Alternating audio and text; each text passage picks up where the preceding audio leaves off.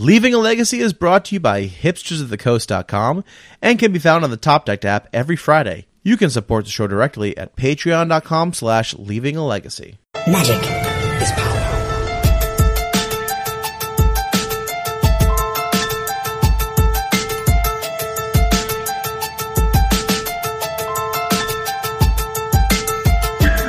Hello everyone, welcome to another episode of Leaving a Legacy. My name is Patrick, I'm your Legacy newbie. With me this week as always, Mr. Jerry Me. What's up, Jerry? What? Huh? Where are we? Hi. How you doing? I'm good. I'm good. We dragged you kicking and screaming into this episode this week, huh? Every week. Jerry reluctantly, begrudgingly comes on and talks to me about Magic for an hour. This is prime napping time, Pat. I actually sent you in the text in the group chat. I'm like, oh, Jerry's probably napping, and you sent me maybe the most disturbing picture I've seen in the last probably 2 weeks. Yeah, Lizard Nation, rise up. Where are all my lizard people at? Is that what that is? Is that a child in a suit? I don't know what that is, but it's horrifying. I think it's a Halloween costume, but it's basically someone wearing a snake costume, and it is overly. But they're coiled up. It's an overly realistic snake costume. Yes, giant yellow eyes. I'm pretty sure there's a few conspiracy theorists who think it's proof that there's aliens, that there's lizard people living among us. Well, there are lizard people living around among us, but that's neither here nor there, Pat. So how you been, man? How's your weekend? It sucked. I worked all weekend. I unfortunately did not get to play Magic, but this is the first time I haven't played Magic in like a week, Pat. Yeah, I'm having withdrawals. I'm actually. What have you been jamming? You been doing a lot of Cuban? No, I haven't. I didn't get a chance to play any Magic. I've just been working nonstop. No, but I mean like outside of this past weekend. Oh, I've still been jamming blue-green on Okay. I need to rebuild my Playpoint collection because the cube like drained all of my Magic Online assets. You know, I'm selling off furniture to get more tickets. I heard a good way to earn that stuff is to like do well in a challenge. Yeah, I heard that's pretty good. I that's beyond me though, Pat. I can't wake up that early. Well, since you can't be counted on to do anything of relevance, Jerry, we brought on a guest who seems to be relevant week after week in Legacy. Really? We had someone today? Yeah, we did. We did. Did they? Who would that be? Yeah, well, then Tom Hepp said he couldn't make it, so then we got Bryant Cook instead. Oh, I see. Wow. Well, second choice then. Second choice is good. But first in our hearts. From the lovely city of Syracuse, or outside Syracuse. I don't know. You're near Syracuse. Yeah, I'm in a We got suburb. Bryant Cook on.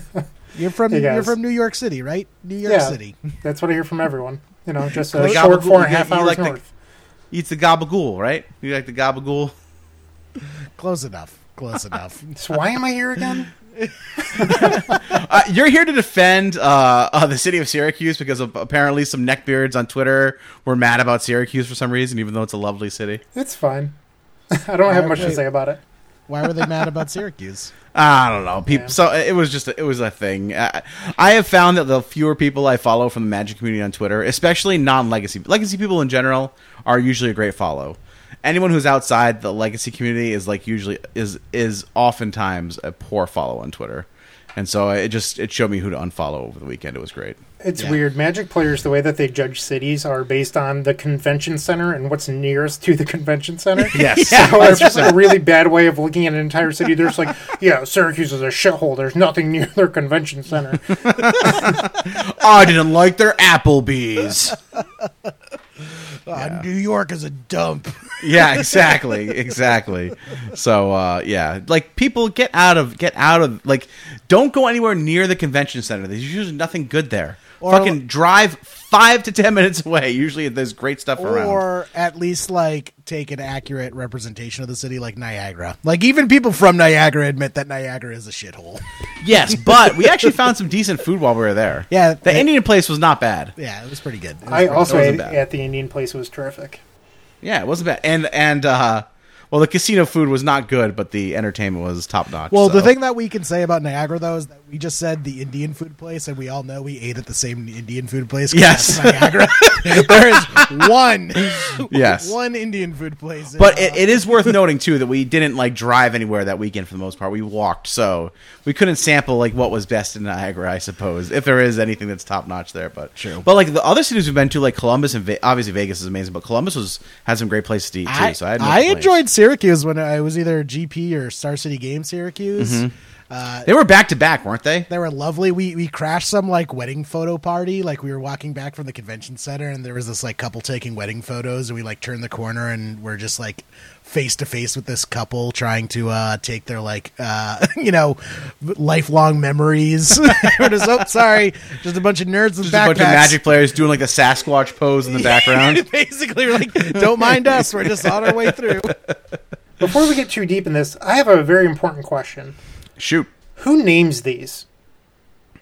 Who named what? These episodes.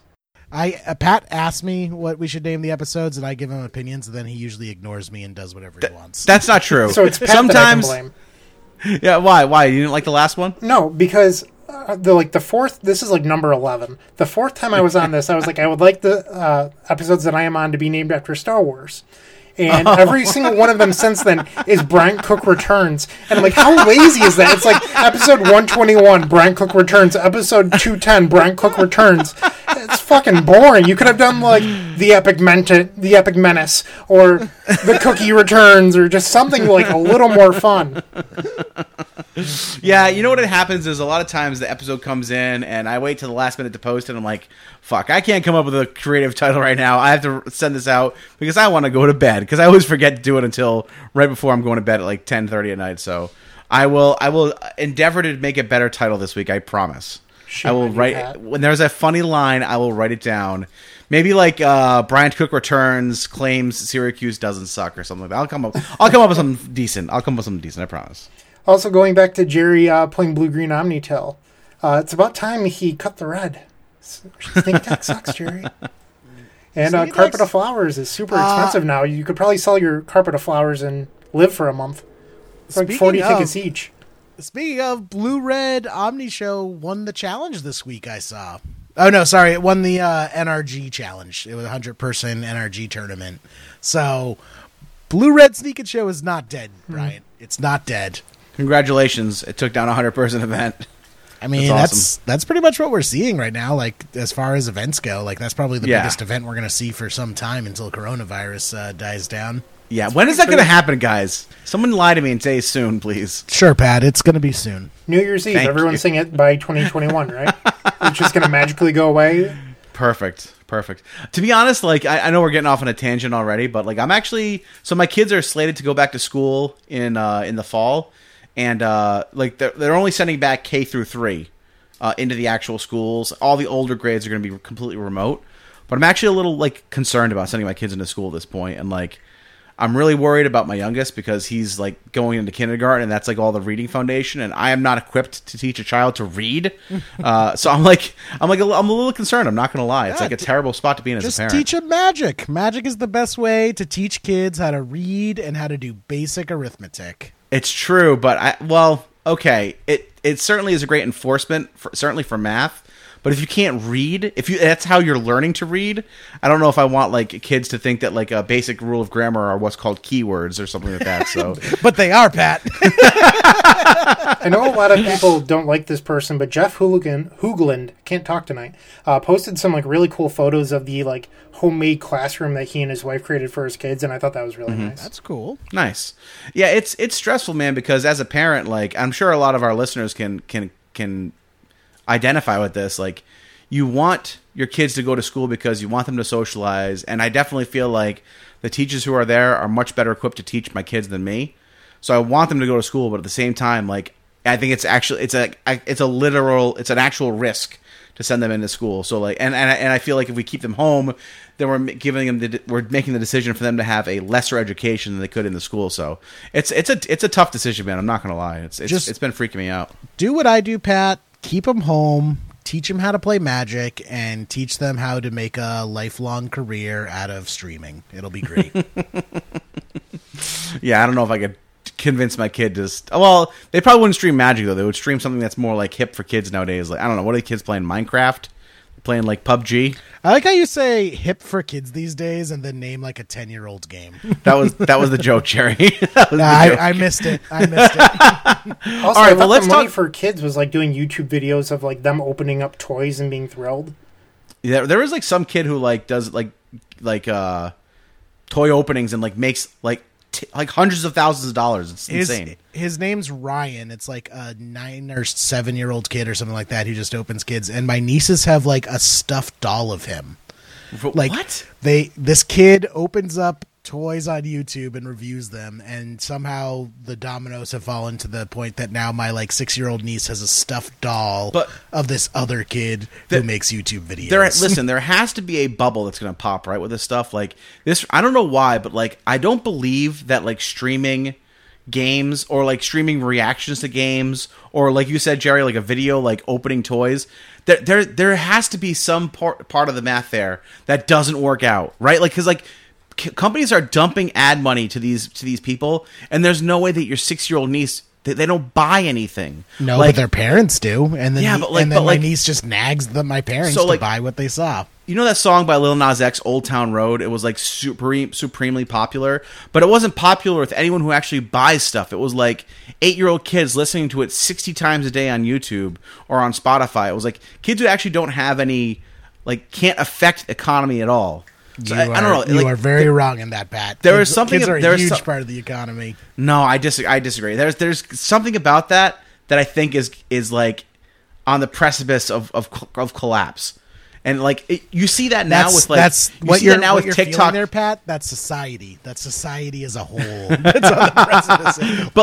But there's something about that to me that is just so unnerving. I don't know. We don't need to get into it, but bring it back to makes Magic me, for a second. It's almost the same. Let's talk about Magic. It's on topic, but it's almost the same as for years Magic the Gathering selling being a pro as a lifestyle, even though like there was no guarantee for the future.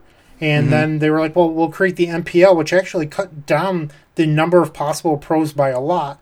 And then since they announced it, they've actually cut it down even further to the point where, like, being a Magic the Gathering personality or pro or whatever you'd like to call yourself isn't a path that you should be taking unless you're in the top 0.5%.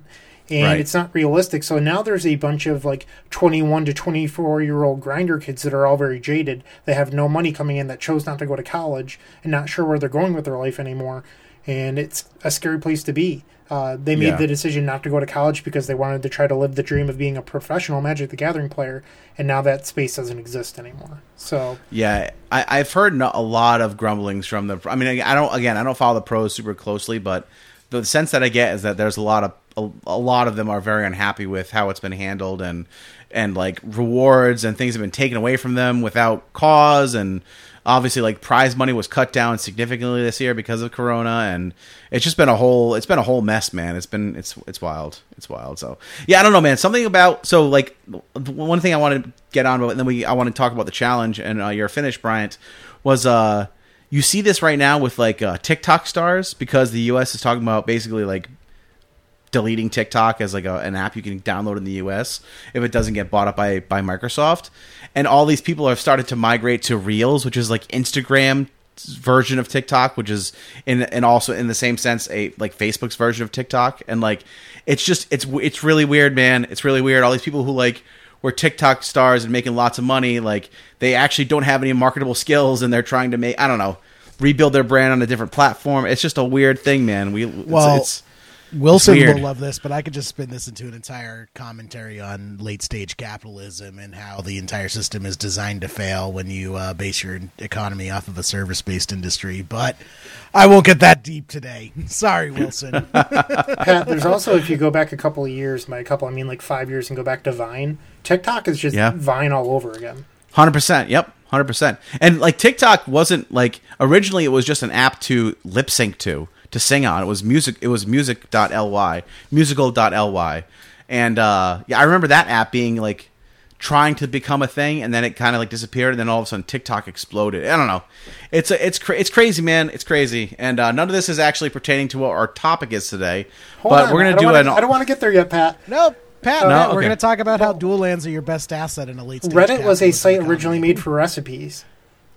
Wait, what? Wait, really? Yeah, I didn't Reddit was actually know originally that. made for sharing your recipes, and then like it just like became this much larger thing. Really? Yeah, like whatever your project is, and I think that's like a part of the show Silicon Valley is the final product is never what you intended it to be. It's always something different. Yeah. Yeah, that's interesting. I didn't realize that Reddit was that. That's fascinating. Well, that's like Amazon was books, and Right. now Amazon is Everything. everything. Yeah. it is actually its own government at this point. Yep. Yeah, it's insane. I'm waiting for like the U.S. government to try and like tell Amazon to do something, and Amazon just says no. I mean, they do it now, right? Like, give your workers normal working conditions, and Amazon just says, "Go fuck yourself," right? True. Like, we have so many cities. Remember how many cities kowtowed to Amazon, trying to get them to put their headquarters in their city, right? Like we're offering them tax breaks and stuff, and in my opinion, that's the opposite way of the way things should go. Like, corporations should be paying cities to put their businesses there, not the other way around. Well, they wanted to put a giant headquarters in Brooklyn, and they didn't get that. Now they're building a warehouse in Syracuse, actually, which is going to bring in a lot of jobs, which is great.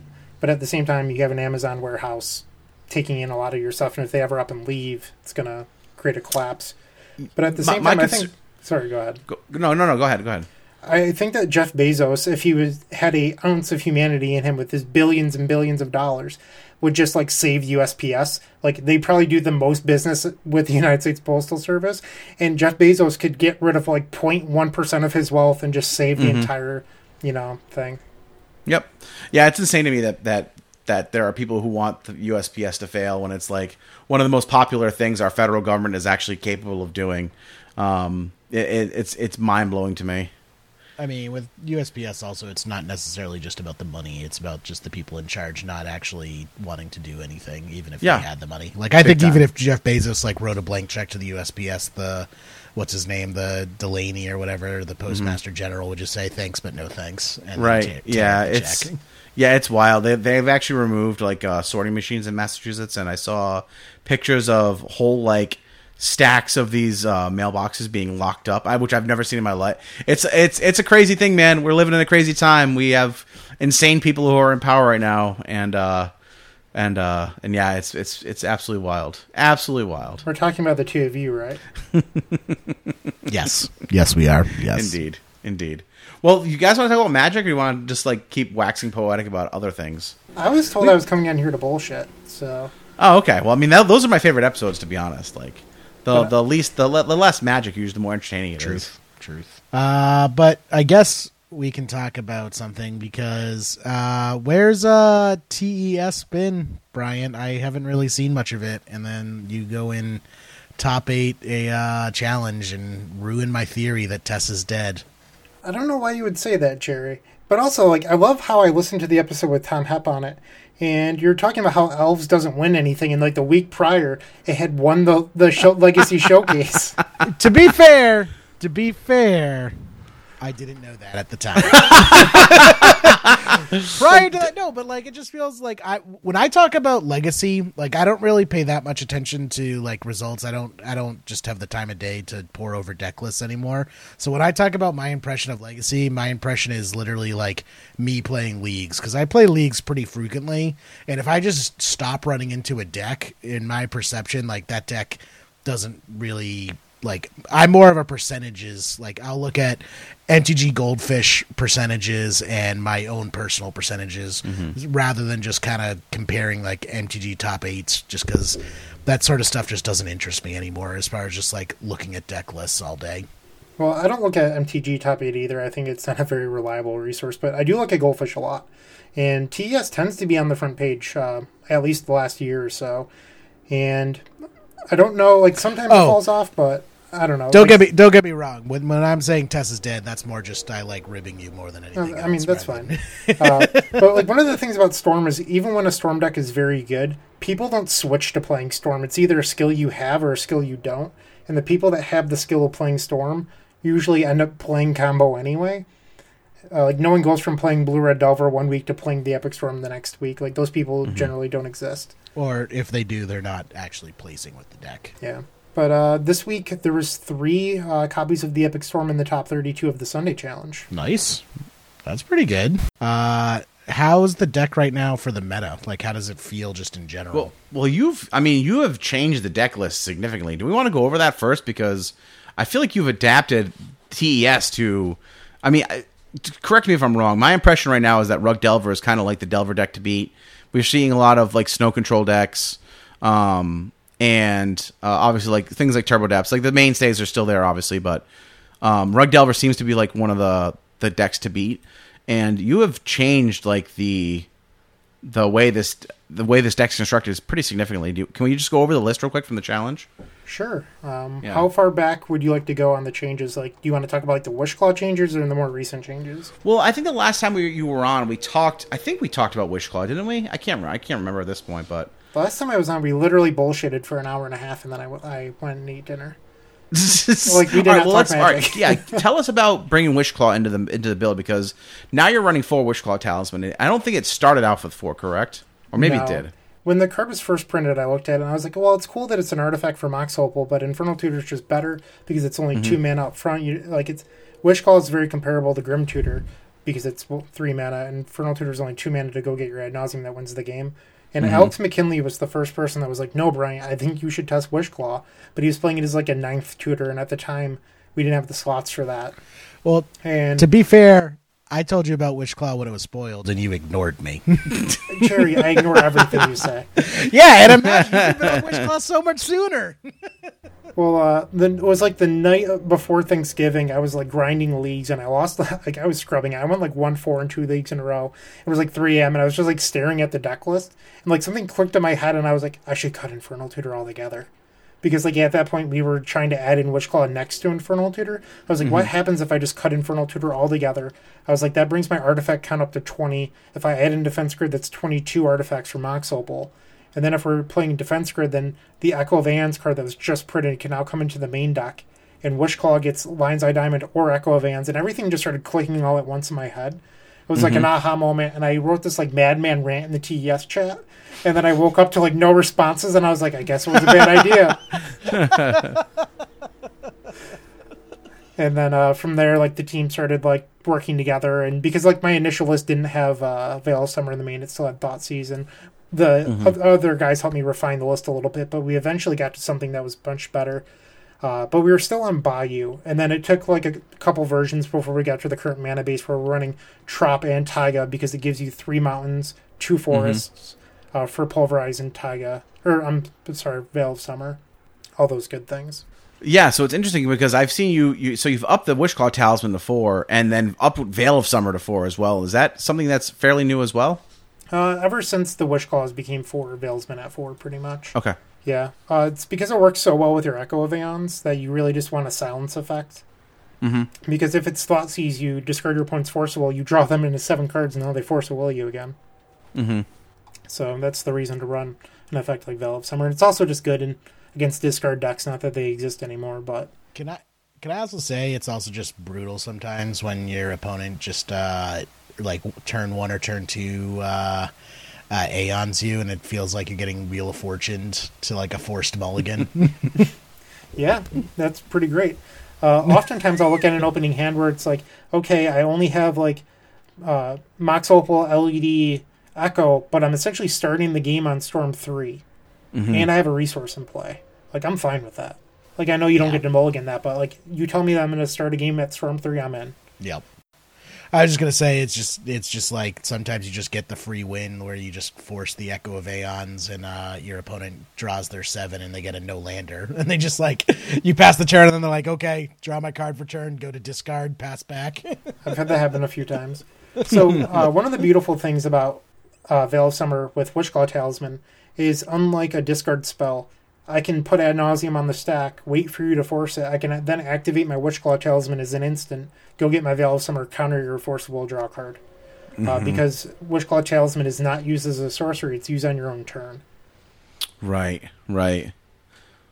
It's pretty good. Pretty good. But more recently, the changes have been in the sideboard, we're now running 4 copies of Carpet of Flowers because I did an episode on the Eternal Glory podcast where we talked about how Rug Delver was the deck to beat, and if you're looking to do well in an event, you should be looking to beat the top dog.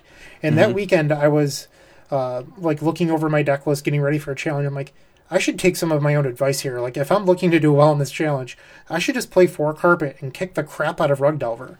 And in that event, I ran against Rug like 3 times. The 4 Carpets were amazing. And the slots that we cut, we weren't really getting that much use out of anyway because Prison has been on the decline due to Oko and Brazen Borrower and everything else that was printed. So we ended up cutting Crash and Echoing Truth, but they really haven't been missed. What comes out for the 4 Carpet of Flowers against Rug? So you board out your 4 copies of Rite of Flame because you're essentially just upgrading your mana. Okay. But as the game goes on, that becomes Dark Ritual every turn. Or even a Rite of Flame every turn is still better than a single-use Rite of Flame. Yep. And it's kind of awkward because a lot of Rug players will force it on turn 1, and you're like, okay, that's one less force that you have. Or you just force willed my Rite of Flame. Like, think about that for a second. Yeah. Or if you let it resolve, now all of your Dazes and Spell Pierces are dead for the rest of the game. Like, it puts them in a real tough bind. But I think possibly the biggest reason why we've been jokingly calling my most recent list Rug Killa TES is a new card that was printed, Peer into the Abyss. So if you go back to like a classic TES that just had like Empty the Warrens and Ad Nauseum, you know, like when we were running Probe and 4 Therapy, we were bad against the Rug decks or even all Delver decks because you would play a turn with Delver, you'd bolt, you'd probably attack again, and all of a sudden we're at 11 life. That 11 life, does it race Delver Secrets plus another bolt? Probably not. And am I now going to cast Ad Nauseam from 11 life? It's pretty hairy. So Delver actually was pretty scary. Didn't mean to make that rhyme, sorry. And I prefer if you continue the podcast in rhyme only, thank you. I'll do my best. So Peer into the Abyss, it changes that altogether. It says like you lose half your life rounded up each time, but realistically, it's not a life total based resource because you're just losing X amount of life. Like, I've cast Peer into the Abyss at 2 life multiple times against Rug Delver. You only need to lose 1 life to win the game because you're going to draw 26 cards and then play a defense grid and, you know, laugh at Stifle and kill your opponent. Right. So, it's interesting. Do you feel like the deck is much more heavily reliant on green than it ever was? Like, it feels like the entire meta is shifting. Has shifted towards green, and we feel very lodged in that direction. yes, but only because previous lists in the past didn't play green at all. And it's weird because like a lot of people like to point their fingers at Veil of Summer and be like, it's a problem. But when you look at the metagame now, like people don't play Veil of Summer anymore. It's like the Epic Storm does play 4. But outside of that, you might see like 2 in the sideboard of a snow deck if they're playing it at all. It's like it's become like the gentleman's agreement from the mystical Tudor era of Legacy, where people are like, yeah, I guess I'll play 2 copies of the best card in the format. Like we're back at that with Veil of Summer. Like people aren't playing it because everyone's agreed not to run discard. Right. And that really kills me because people make this argument where it's like, oh, it's clearly not a problem because we're not seeing that many numbers of it. And it's like, well, yeah, because everyone's like 3D chessing themselves where no one's running Veil of Summer because no one's running discard, but no one's running discard because everyone knows if they do, people will just run Veil of Summer. Sure, but that's how Magic should work. It should be a cycle. Like, look at our good friend Thomas. But it's not a cycle though. It's like it's frozen in place now, where we're just kind of like at a stalemate.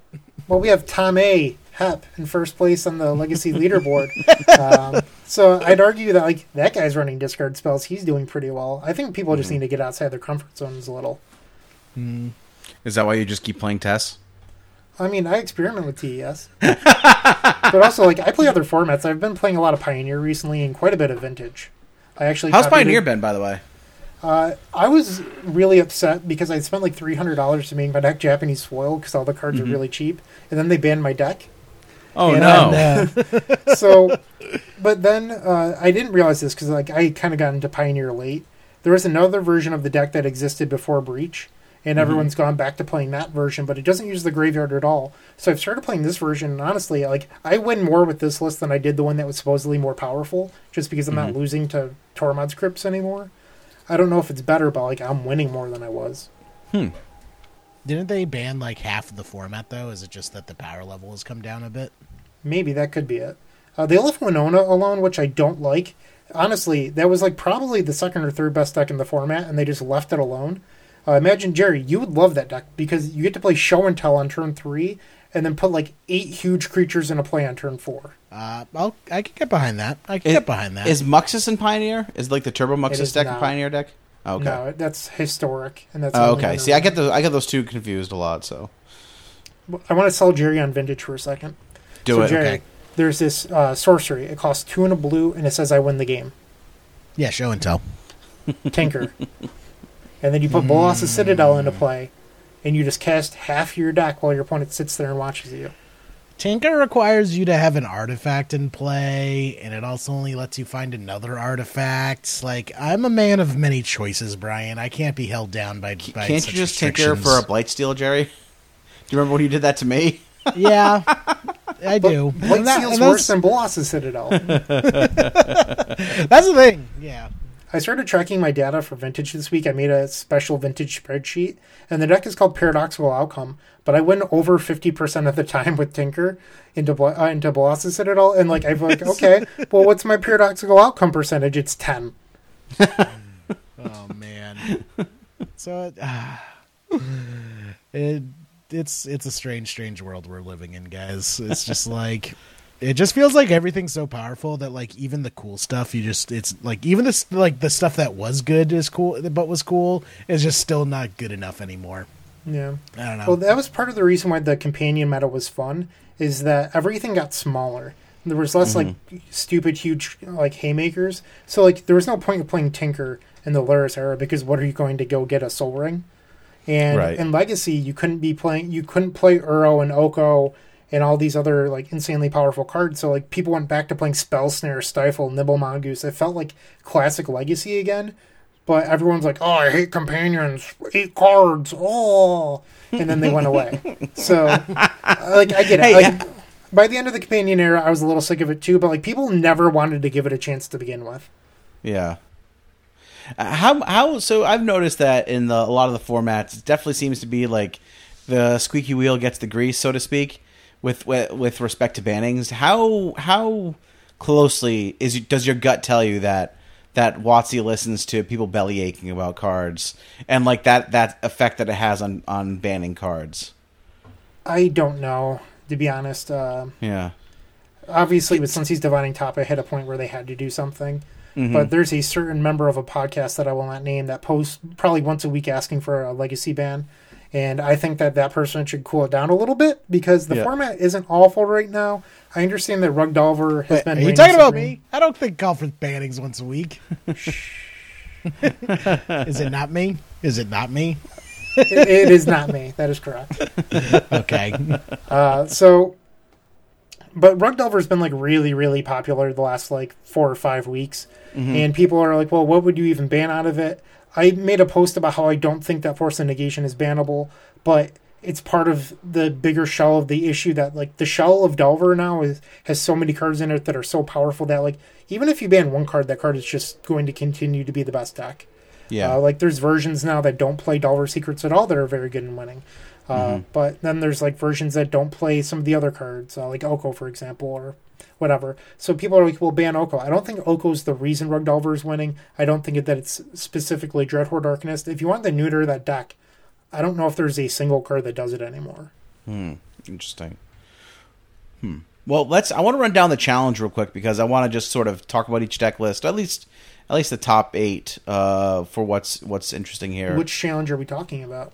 I would like to talk about the challenge that you placed 5th in, Bryant. Okay, that would be the Sunday. Yeah.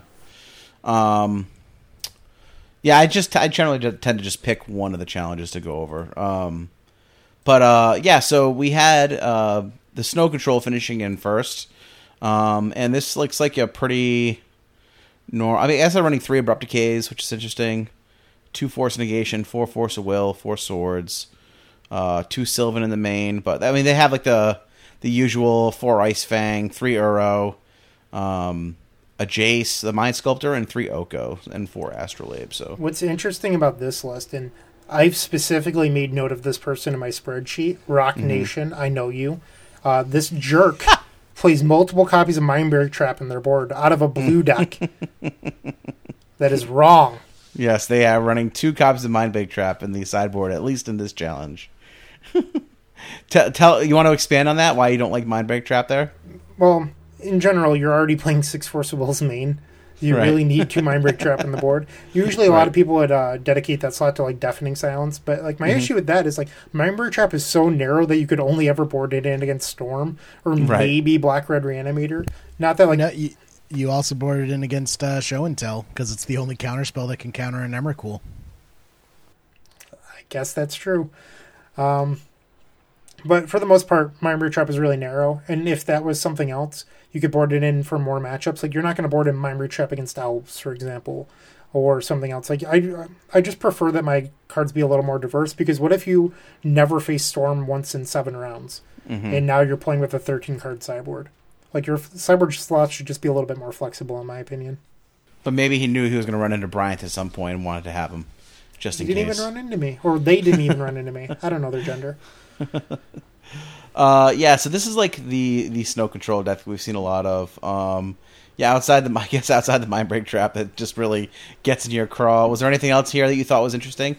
2 Teferi in the board is pretty different. I don't have any strong opinions on that card, but I've been playing 2 in Vintage, and I'm pretty much the only one that is. And I'm realizing how strong this card is, at least in Vintage. I don't know about Legacy, but bouncing Icefang Quaddle seems pretty strong. Yeah, it does, indeed. Yeah, I like the Dead of Winters, too. That's a cool card for this deck. Let's see. Second place, we are seeing a copy of Rug Delver. There was multiple in the top 8. Well, can I just point out that JPA, famous Show and Tell player, is playing Rug Delver, the trader. Yes, they are Jerry, in third. that's the third deck. You gotta hold on for a second. Yeah, it's fine. Jerry's a little loose today. You said multiple copies of Rug Delver. Second and third are both Rug Delver. I thought we were covering them all. So I faced Binu, the second place person, for my win-in in round 7, and then I got paired against them again in top 8. So my theme for this event is I mentioned how I jokingly called my deck Rug Killa TES. We're running 2 Defense Grids main, 4 Carpet in the board, and the plan up until this week has been to board in the 2 copies of Abrupt Decay for No Rod. This week I decided to change that plan. I was no longer going to board in Abrupt Decay because they have 1 No Rod, so you need to draw your 2 of for their 1 of, and they all have to happen at the same time. Otherwise, you're stuck with this card you really don't want in your hand that isn't that easy to cast. Like a 2-mana spell against Rug Delver when they're trying to attack your mana, not the easiest thing to do. So I was like, I'm going to leave in the Moxen that I would board out and just have a better deck and just pray that they don't draw their No Rod. Well, this person mulliganed super aggressively in round 7 for their No Rod. They had it both post-board games on turn 2. So going into top 8, I was like, I lost game 1. Should I board in my Abrupt Decay? I was a coward and I decided to board it in because they mulliganed so hard for it the previous round. And then I drew it, and if it was either Mox, I would have won game 2. Either one. Oh, wow. Like, I just needed the free storm count, and instead I lost. So never change your game plans ever. Stick to your gut. Regardless of new information. If you do, and then you'll lose. Yeah, the only, the second and third place deck, at least in the main board that I see, the only difference is JPA opted to play an extra Tarmogoyf over the second Preordain, but the lists are basically Xeroxes of one another. So, but the rug list right now, just for people who might not be playing a lot of the Magic Online, is 3 Oko. So we're seeing that card a lot. Obviously, 4 Delver, 3 Dreadhorde, 2 Hooting Mandrills, 3 Tarmogoyf, and then we have Chain Lightning, 4 Ponder, and a Preordain, and then 4 Brainstorm, 4 Daze, 2 Force of Negation, 4 Force of Will, 4 Lightning Bolt, 1 Spell Snare, 1 Spell Pierce. I am so surprised to see, like, I remember when Force of Negation first came out, people might run 1 main, 1 in the side, or 2 in the side, but it's been very surprising for me to see 4 Daze, 2 Force of Negation, 4 Force of Will, and then a Spell Pierce and Spell Snare in the main board of these Delver decks. That is a lot of counter match to get through. Well, back when it first premiered, I talked about it on the Eternal Glory podcast back when Wilson and Anurag were on it. And I was like, I could see this card going into Delver. It allows you to protect your Delver for free on turn 1. Gives you 6 free counters, or up to 8 technically. And I was dismissed. They were just like, no, the card disadvantage is too much. Well, when you pair it with Oko and Dreadhorde, you get that card advantage back. And that's where we're at right now in Legacy, where the cards are so powerful. And there's even some lists that run Uro in them as well, that you end up getting this incremental card advantage back. So why not run 6 free counters? Like, you're going to hit that Chalice of the Void on turn 1, or that Ad Nauseam. Or do you think without Uro, or without Dreadhorde rather, we'd see fewer Force of Negations? It reminds me a lot of back in the day when people would run Misdirection to get like a 5th or 6th counterspell. It just feels like in this meta, everyone's just slamming Taymakers and tapping out, that you need the extra Force of Wills to protect it. Because if you can keep your Haymaker in play, you are more often or not winning the game. Yeah, I definitely agree with that. There's a really spicy card in JPA's list, and that's Run Afoul. Pat, do you know what Run Afoul is? Off the top of my head, I absolutely do not. Hold on, I'm going to look at this. It's a 1 green instant. Target opponent sacrifices a creature with flying. So this card's pretty spicy because it targets the opponent. It's not blue or black, so it gets around Veil of Summer. Yep. And they cannot sacrifice something like a Sylvan Safekeeper. Yep. And it gets around targeting the creature itself. So it's going to hit something like maybe a Merit Lage. Yep. Or an Emrakul. Or a Grizzlebrand. Yep. Or a Delver. Yep. It's a pretty cool card. I definitely like it. M21 showing up. Interesting. I like it too. Is this something you'd run in TES? Run Afoul? Yeah, Can't why not? Burning Wish for that. It's an instant, Pat. True, of course. But you could Wishclaw Talisman for it, right? I suppose. Yeah, I guess if you're doing that, you're probably in a bad spot.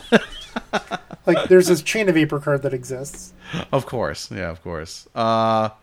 Before we move on, I just want to bring something up because I want to get Brian's opinion to see if his expectation or his reality is matching my observations. But I'm surprised that we're not really seeing more of the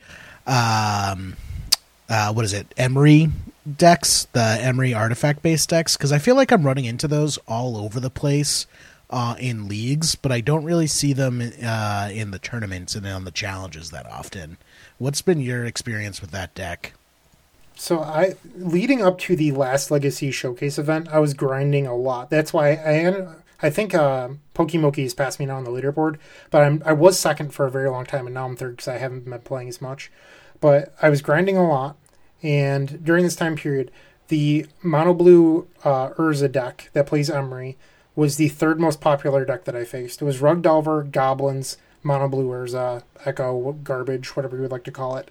And this deck, it was everywhere. I'd run into it nonstop because it took down 2 showcase events in a row. So people thought like, hey, this deck must be really powerful, but it's not getting representation. And then all of a sudden in leagues, you couldn't go a league without running into it. But the deck doesn't put up results and challenges because I don't think it's good if people know how to play against it, if I'm being completely honest. It's really interesting because that deck gets to run all 3 pillars of Legacy. You get Force of Will, you get Lion's Eye Diamond, and you get Chalice of the Void. Like, there's no other deck in Legacy that fits those criteria. It's insanely powerful, especially with effects like Karn, Narset, and Echo of Aeons. So you get to run all these broken cards all in one deck. But the problem is, like, the synergy isn't super powerful within the deck. It's just, like, a bunch of really powerful cards that all do insane things. But it's really fragile if you're able to fight it back even slightly. Like, the Epic Storm gets crushed by the deck because I can't interact with it. But if you're a deck that runs Wasteland and Force of Will, the deck is pretty easy to beat. Yeah, I can see that. I also wonder if I feel it's also on Magic Online. It's fairly cheap as well. Cards are like 30 tickets. Oh, are they? All right, I take that back then. Forget I said that. All right, we'll have Justin edit that out. No, we keep our mistakes in this house. That's why Pat's still here. Wow. Fucked up. Wait, what? Sorry, the screeching pain in my neck has been. I've been unable to hold my head up. Oh, while we're at it, whose idea was it to put me last week? Was it yours or Justin's? I said in the episode, I specifically am putting Bryant last because he requested to be first. I said nothing but nice things about the 2 of you, and then you went and put me last. I set it up so that I felt like mine was a good lead-in, which is why I wanted it, because like it would have set up everyone behind me, but it's not, not the end of the world. I thought you were just gonna dumpster us, so I'm like, we'll save him for the end. I should have. Also, you weren't technically last. Gavin was the secret track in the credits. I did listen. Excellent. I listened to probably half of your episodes, if I'm being completely honest. I can't listen to them all. I end up forgetting most of the time. You listen to more of our episodes than I do. So one thing I thought it was funny about that episode was I listened to the Scrubs rewatch podcast, and the showrunner Bill Lawrence does this like phone a friend sort of thing where they'll be like, hey, I wonder what the idea was behind this, and they'll call him up. But it's always after the episode has finished recording that he gives his response, so he never gets the reaction. And that's what I was thinking of during your episode, because like they aired the same week. So he had talked about his thing, and I'm listening to yours. I'm like, this is literally the same exact thing I just listened to. So I think if you guys ever do another Greatest Hits episode again, maybe 500, and then Pat can finally retire, you should listen to all the responses and then record your own. Yeah, we're going to have to... What we'll do is we'll have to get the responses in a little early. We're down to the wire in a few of those recordings, so that's why we didn't do mine like the very next day after Gerald asked me. I know. You were so good to us, Brian, and I did you dirty. Such a gentleman. Meanwhile, Wilson's sending it over like the day we're releasing the episode. To badmouth Wilson for a second. That's how he was with podcast recording, too. He'd be like, hey, Wilson, have you looked at the show notes? Absolutely not. Are you guys ready to record? So fourth place, we have this black-white Eldrazi Stompy deck. This deck is actually pretty sweet. So they're running like the white Eldrazi Displacer that we've seen, like that was in like the Splash White Eldrazi lists. But we're also seeing a main deck Plague Engineer, 3 Eliminate, which is 1 in a black. This is a card I'm not familiar with either. Destroy target creature or planeswalker with CMC cost 3 or less. So that's kind of cool for this deck. Again, because it's 2 mana, it gets around the 4 Chalices this deck is running. It's also running 3 Lotus Petals. And then Caves of Koilos being a 4 of this deck is pretty cool. I'm actually a little shocked. I feel like the deck is low on colored sources to be running something like Eliminate. So you do have your 3 Lotus Petal, and then there's 2 copies of Urborg, and then 4 Caves of Koilos. But so that's what, 9 sources, right, plus 3 of them are temporary. Like I played this person, I never once saw this splash. Like what I saw was just like the typical like Chalice 1 turn 1. Thought Not turn 2, whatever. They never had like their wonky draw where they had all these awkward cards. They crushed me, but I'm wondering what the Eliminate is for. Like, what is that, just to get rid of Okos? I'd probably guess Oko, and then on top of that, Tarmogoyf has made a big comeback in these rug lists because it beats the mirror. So like probably hits Tarmogoyf, and it doesn't hit the Hooting Mandrills, which has become pretty popular. But if you're in a fight between 2 4/4s, you're probably okay with trading. Tarmogoyf doesn't actually trade with most of your deck. Yeah. Okay. Interesting. So 5th place, the esteemed Bryant Cook. Deck's garbage. Moving on. No, running this Rug Killer TES, which we talked about, but do you want to tell us a little bit about your matches? How the day went for you? Well, I faced Rug Delver in the first round, and then I would go on to face Rug Delver 4 more times. And other than that, I faced Ninjas once and Eldrazi twice. So it was a pretty diverse field. I had a lot of fun. Makes you wonder, though, because you remember like a month ago when every Thursday we had a PTQ, or air quotes PTQ, and how Legacy became a lot more defined. Like you really saw the cream of the crop in terms of deck building and players rise. And the gentleman's agreement went out the window. Exactly. I think if we were ever preparing for a Grand Prix right now, that's what a field would look like. It'd be Eldrazi and Rug Delver. Because you get free wins with Eldrazi if you're someone that isn't necessarily familiar with the format. But it's a very powerful deck. And then you have Rug Delver, which is good against the field. And I don't know. Like there's a lot of fun stuff that people play in Legacy. And Rug Delver kind of gets rid of all of the fun. There used to be a point in time where the blue decks would lose to Belcher or Oops All Spells or a turn 1 Chalice, but when you're 60% to have a Forcible on turn 1, the fun leaves. You're no longer favored doing your fun thing. Not that you probably were to begin with, but there's a chance that you could outluck your opponent, and a lot of the variance of the game has gone away, I think, with the current list of Rug Delver. Is this directly as a result of the extra force negations they get? Is that what you're talking about? I don't think it's one thing, and I think that's what my Twitter post was about. the entire shell of the Rug Delver deck has become so strong that I don't think that there's a single card that being removed fixes it. Okay.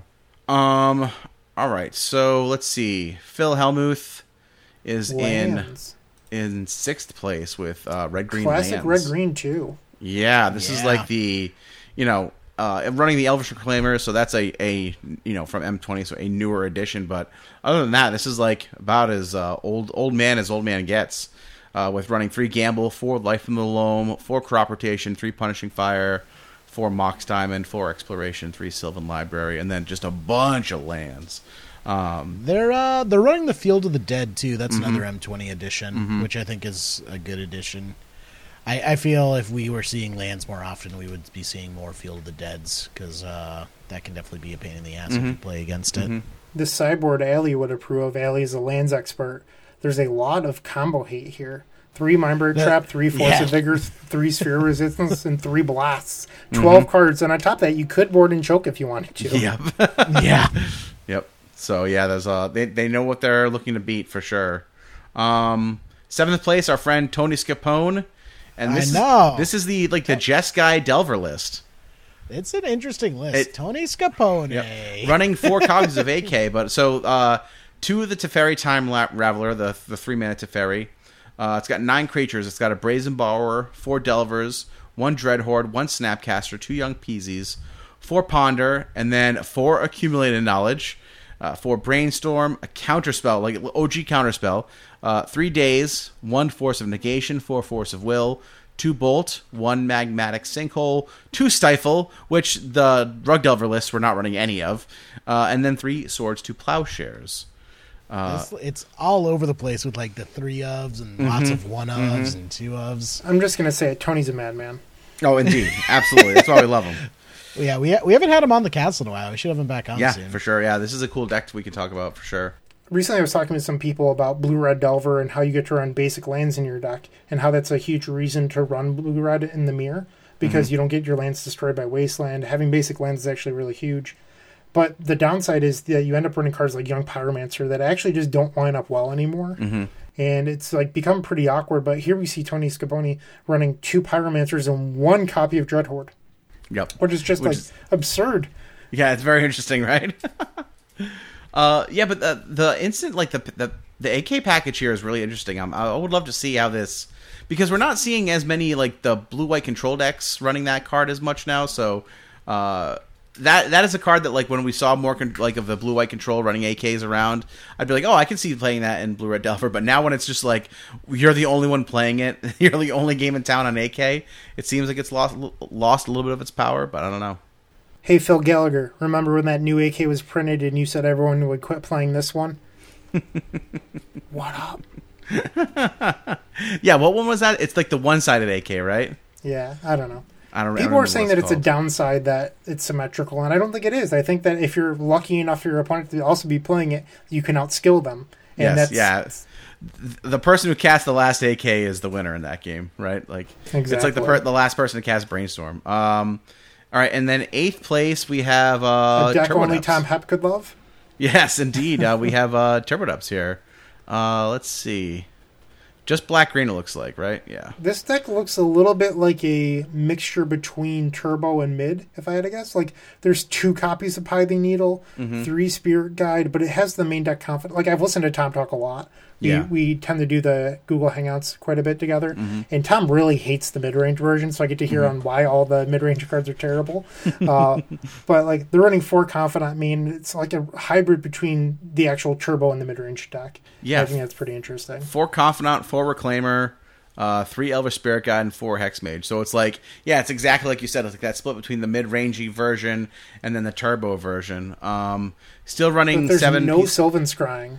Right, but they are running 4 Once Upon a Time, and seven hand disruption spells, 2 Abrupt Decay, and 4 Crop Rotation.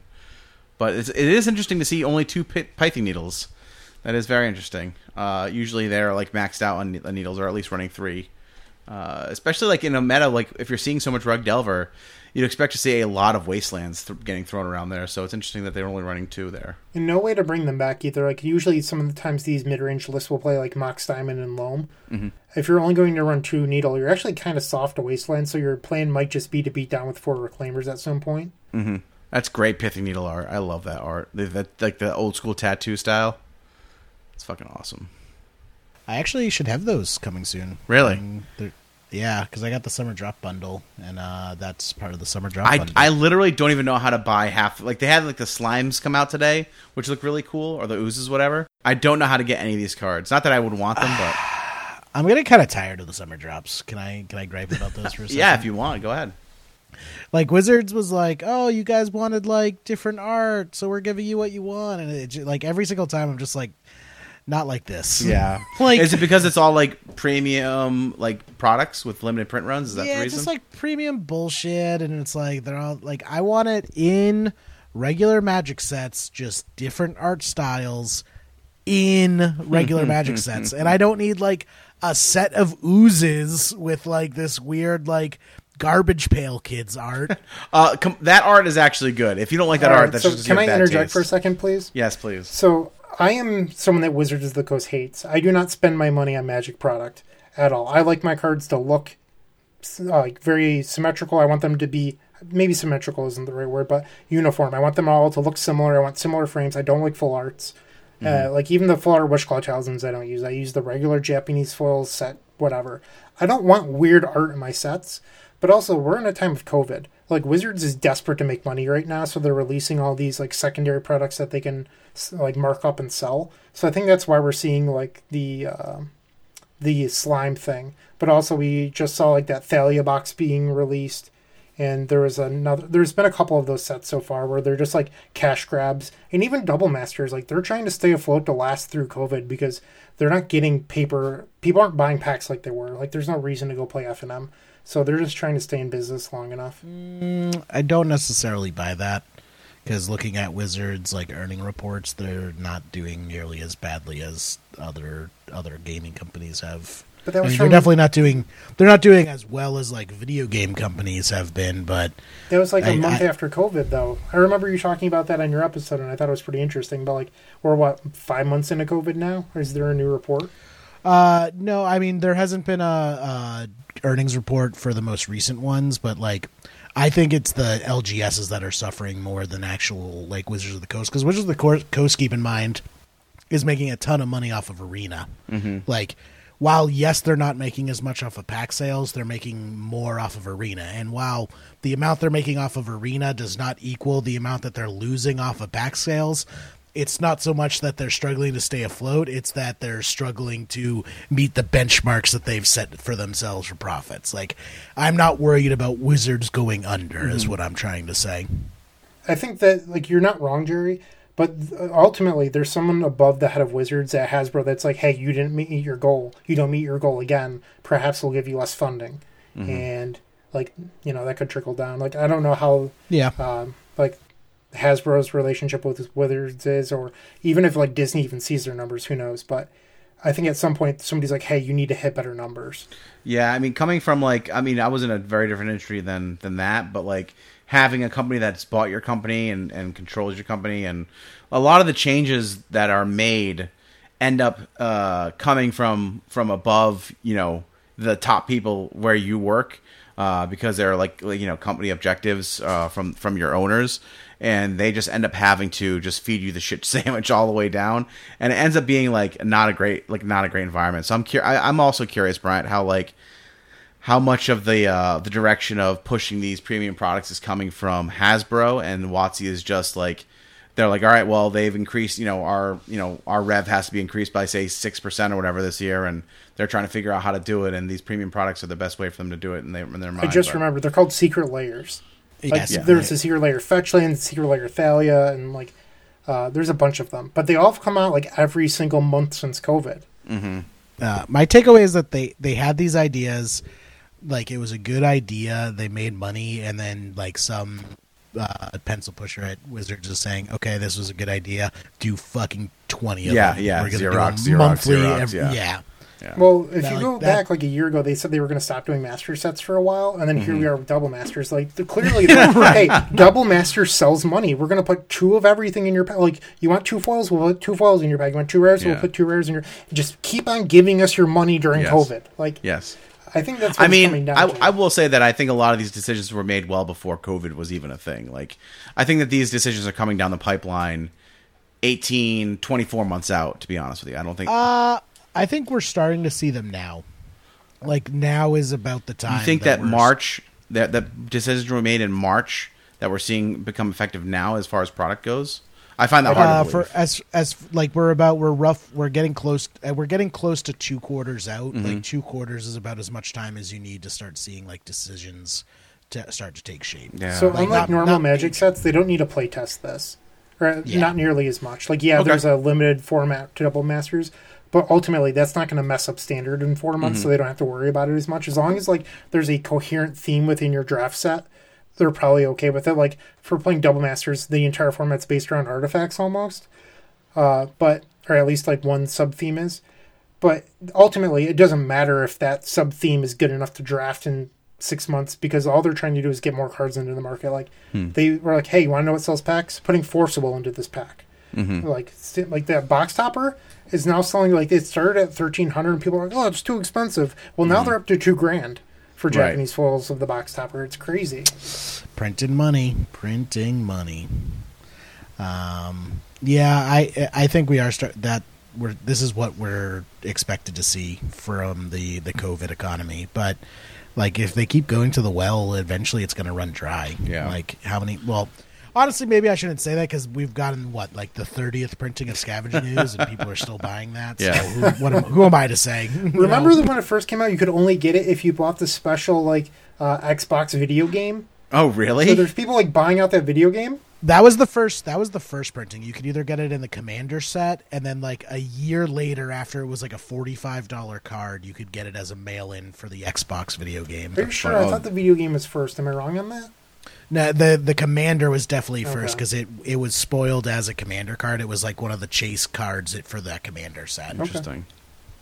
But no, the Xbox video game did come out, and then I think like the PlayStation got like a much worse version. But like they printed Scavenging Ooze to the ground, and people are still picking it up. So, all right, go have at it. It's just I feel like we're running out of like reprints that actually matter, or that reprints that people want, without just like crushing the value of some of these. Like, how many times do they need to reprint Force of Will before Force of Will stops being $100? When do they start printing dual lands as these secret layers? That's the ultimate thing. It's like, if COVID gets so bad, does Wizards repeal the reserve list? 1,000% they do. 1,000%. Because you know what I something I've learned from listening to dealers is that it's not the Eternal formats that are pushing up those prices. It's Commander, and Commander for them is just spiked. Yeah, Commander is just a growing segment of their business, and it just doesn't make any sense to not print those dual lands at this point. They're just throwing money away. So when Magic events actually happen, I am sponsored by a local game store from the Vault Games, and the only thing keeping game stores afloat right now, from talking to the owner and knowing other store owners, is Commander. Like, those people still come in to buy packs and card singles all the time, because realistically the only paper Magic you can play right now is at your kitchen table with family or close friends or whatever you're doing.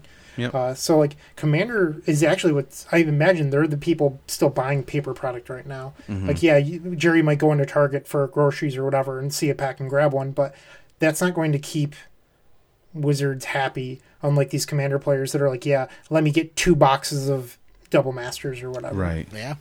Well, that's the thing, is like, so since COVID's happened, I've gone to 2 in-person events. One of them was a Commander night. That's my interaction with other people. And, it was Commander. Like, we had our Legacy decks, and we played Legacy, but it wasn't Legacy night. It was Commander night, because that's why we decided to get together. Yeah, I've been to one event. It was Alpha 40. It was fucking awesome. So a recommendation that I have, and it's something we've done pre-COVID, but we've been doing a lot more since COVID, is doing Google Hangouts while you play. Like, we've been inviting more and more people to join us recently, but they're like, wow, it is so refreshing to have like human interaction again while I'm playing. And Google Hangouts, like a lot of people get hurt about it. They're like, oh, it's an unfair advantage. I think I play worse when I'm on Hangouts than when I'm by myself. Just because I have other people telling me that this line is better, and in my gut, I don't think that's true.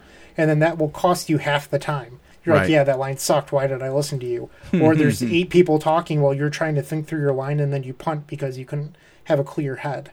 So, well, also because I'm severely inebriated whenever I do Google Hangouts and play, so that also is the detriment of my playability. But yeah, I agree. Like, we do Discord Hangouts, and honestly, it's some of the most fun I've had in quarantine is just hanging out online with friends and playing Magic together. Yeah, it's a lot of fun. So I do recommend that to everyone listening. Get a couple buddies together and have a great time. Nice. I think it also just makes you better as players when you do it consistently, casually, because getting that feedback and just taking a time out, it's like, hey, what do you guys think about this? Like, this is what I'm thinking. Do you guys think the same thing? And you can just get different perspectives on situations. Mm-hmm. Yeah, and also there's also you might get a different, not even just play-by-play stuff, but different thought philosophy on approaching a matchup. I know for Vintage recently, I was talking with someone, and we were talking about boarding against Doomsday, and they wanted to take the controlling route, and I said, hey, you should maybe consider boarding out your preordains, because the matchup isn't about card quality over time, it's about being fast and having more interaction up top, and they didn't think of that. So there's different heuristics you can get from approaching matchups, and maybe just thinking a little bit differently, because you might approach show and tell one way, but JPA might approach it another, and this way I could get both, thought process. So you're doing Google Hangouts while you're playing Magic Online? Is that the plan? Is that what you're doing? Yeah. Nice. I do every Friday night. That's what I do. Every Friday night, me and a couple college buddies get together, and we'll all just be in Magic Online leagues together. Nice. That's cool. We have a strict rule in our SPAT, or else I would have invited you by now. We do not invite Blue Red Delver players. So. It's understandable. I mean, we're yeah. I wouldn't invite me either, to be honest. So it's okay. I don't play Blue Red Delver.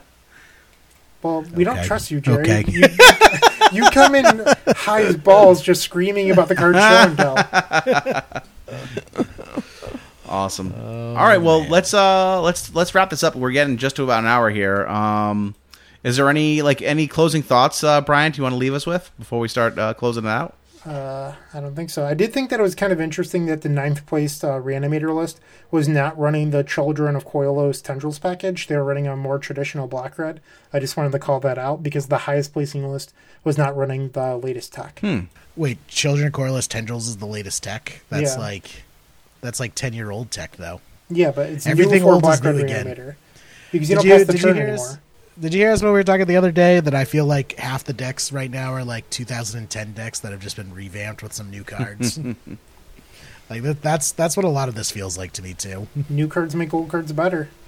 That's true. That's true. That's the cycle. The cycle of life. We're getting people with a lot of free time on their hands too to start putting these decks together. So yeah, that as well. Awesome. All right. Well, Jerry, let's get into scoops and poops before we get out of here. Scoops. Who do you want to scoop in the top 8 this week, Jerry? I am going to scoop in Bryant, even though he doesn't need it because he got there on his own, because I was expecting him to just rip on us in the 300 episode and just sell all these embarrassing stories, and instead he was very sweet and loving, and I just wanted to scoop you in, Bryant, because you are a great friend that I've made through Magic that I wouldn't have made without Magic, and I am glad that I play Magic so that we became friends. Wow. That was so kind of you. By the way, I was skipping through the episode, and somebody said that there was a story of us drunk walking, and we saw somebody's uncle with a parrot. I do not remember that. I don't know how drunk I was, but I do not remember that. We were coming back from. Do you remember the burritos? I do remember the burritos, and I remember being pretty messed up. So we were coming back from getting burritos, and we were walking down this bike path, and there was just this guy walking a parrot on a dog leash, walking out in front of him. And we're just like, that's ridiculous. And it turned out it was my other friend, Dan Holland. It's his uncle. And that's something he does, is he walks his parrot. That's amazing. You don't actually remember that? I don't. It wasn't that memorable. Jeez. Apparently, you see parrots walking on dog leashes all the time. Syracuse is a wild place. Any poops, Jerry? I think Poops, I'm going to go ahead. with work because I worked all weekend and I didn't get to play Magic. Yeah, that sucks. How about Bryant? Who do you want to scoop into top 8 this week? I will scoop in all of the donators to the Eternal Glory podcast. We actually were getting really, really low on funding, and the Legacy community really took care of us. And I know that I mentioned it in our latest episode, but we really do appreciate it. And then on top of that, the Storm community took care of me personally, along with the entire website team. We have our annual domain and fundraising thing, and the Storm community was just like, hey, we want to make sure you hit your goal and take care of all the writers, so I have to figure out a cool gift to get them for their annual holiday shenanigans. So really appreciate that. That's awesome. You never replied to my message. I donated and I sent in an inquiry if that makes me a partial owner now, and you didn't respond. I thought we already went over this. I don't respond to you. And he doesn't respond to you unless show and tell is on the stack. Okay. Can I tell my favorite Jerry story? Yes, please. So this did not happen to me, but I would have loved it if it did. So Star City Games Syracuse, I believe it was 2 ago, and AJ Kerrigan gets paired against Jerry, and AJ Kerrigan resolves ad nauseum, goes through the entire thing, goes, I don't know what they could possibly have in their hand, but AJ's like, I should cast the Sideboard Thoughtseize. Cast the Thoughtseize, looks at Jerry's Mind Break Trap that resolved. His ad nauseum was like spell number 6. And then AJ goes, why didn't you mind break my ad nauseum? And Jerry goes, I thought it would have been funnier to hit your tendrils.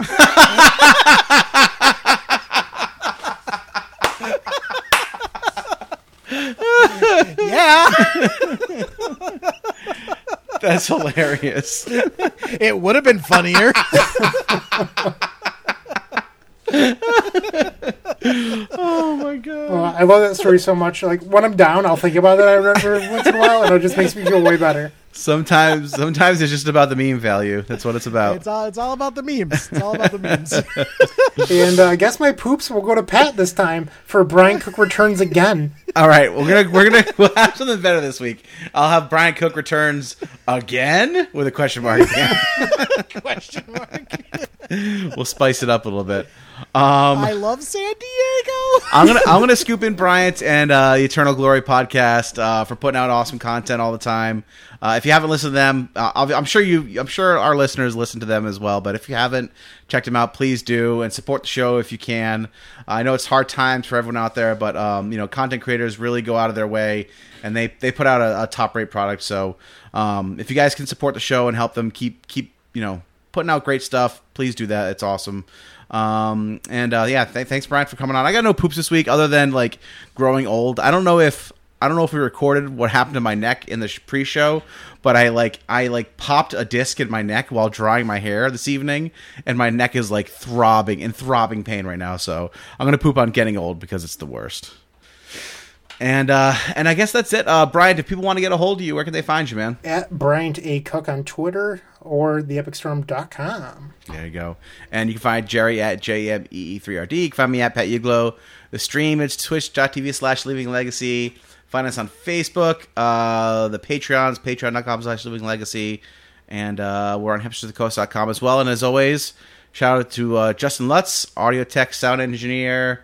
And honestly, like he's supposed to be coming over this weekend to give you like some of that, like those those suction cups that you put on the back, like on your back, the hot cups. You know what I'm talking about? They put like the flame in them.